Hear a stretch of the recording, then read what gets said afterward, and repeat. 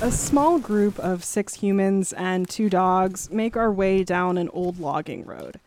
To not give away anyone's favorite mushroom foraging spots, all I'll say is we're at a state natural area in Oneida County. It's a cool August morning, and after a week of rain, mushrooms of all varieties are starting to pop up. We don't make it more than a couple of yards down the path before the first one is spotted. This is a Sewillis. You can feel the cap. They're almost always slippery, or when they dry, they're sticky. They're usually called like slippery jacks or slippery jills. Scott Van Eggeren can identify many of the edible ones that grow in the Northwoods. Peel off the cap layer because the slime irritates some people's stomach. And they're just not the greatest tasting things. I don't tend to pick the Sewillis and eat them much. Van Eggeren and Carly Lapin are leading the morning expedition, teaching some of the basics of mushroom foraging. Both have years of experience. Just because you can eat it doesn't mean you want to eat it necessarily. So you can kind of try different ones and develop or figure out if you like them or not. Just because they're edible doesn't mean you have to. And even if they are edible, usually I'll break the stalk and you can tell how many bugs have been in it by just doing that. And you can see this one's been eaten quite a lot. And so if you cut the top open, it's probably got worm trails all through it too. And then, it's not worth it. The two take the time to show distinct marks and characteristics on each kind of mushroom that can make them easier to identify. You want to usually cut them in half. There's a couple different puffball lookalikes that you want to make sure you don't have. Yeah. But if they're white and solid on the inside, then they're puffballs. Yeah. These kind of have ricotta cheese texture. Yeah. And they'll take on whatever flavor you cook them with. Given how dry this summer has been, the mushrooms haven't been so great leading up to this time. Mushrooms thrive in moist environments. State natural areas tend to be really good because there's lots of old trees and lots of wood on the ground. But anywhere there's old trails or roads, those are also really good places to look. But with the recent rainfall, our group ended up finding quite a few varieties like chanterelles. Chanterelles are some of the best tasting. And black trumpets. Oh, is that a black trumpet? It is. Yeah. Oh, we should go pick those. We should go pick those. We should go pick them. Yes, we should. Smarter than? So these are black trumpets. Yeah. If you haven't eaten those, you really should. They smell a little bit like blue cheese. So they're related to chanterelles also. Yeah. And they taste amazing in cream sauces.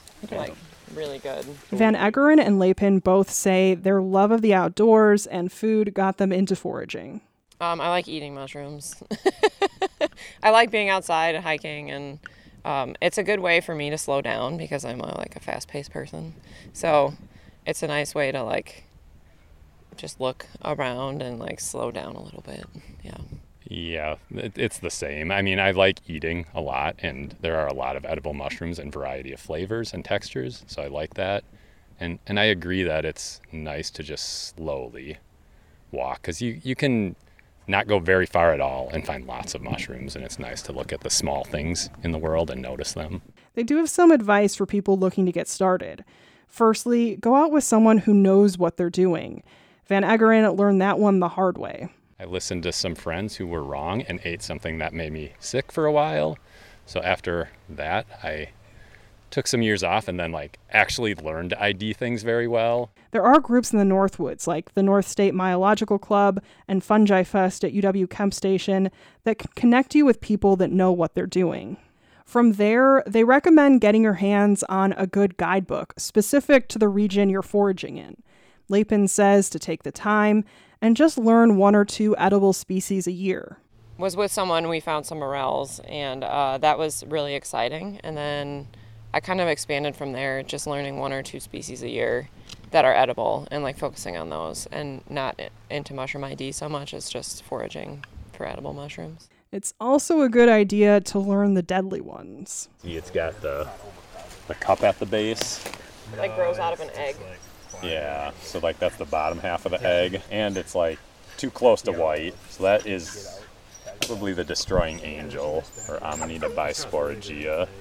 It's a liver toxin, so what happens is what people do is they cut it before they look at that part, because there's an agaric that is a nice edible, it's not really the same, but if you don't know mushrooms, they're both white, and Yeah. you know, you could cut it. They have different color spore prints, so if you did a spore print, you would know, because the agaric would have a brown spore print, and this would have like a whitish. But people don't do that much work, and they cut it there, and then they eat it, and then like you're fine for a couple days, and then your liver dissolves and you die. Oh! And it used to be like a 60 to 70% death rate if you ate one, but like it's gone down because people recognize it, people catch it more quickly, but still you don't want to eat these. Thankfully, there are plenty of non-toxic mushrooms in the Northwoods to make up for avoiding ones like that. And once you do take time to learn the tasty ones, Van Eggeren and Lapin agree you'll find plenty to add to your favorite dishes. We live like in a great location for like diversity of mushrooms. We have a really good climate and lots of different habitat types, and it lends itself to like finding lots of really cool stuff. For WXPR's All Things Outdoors, I'm Katie Thoresen in Oneida County.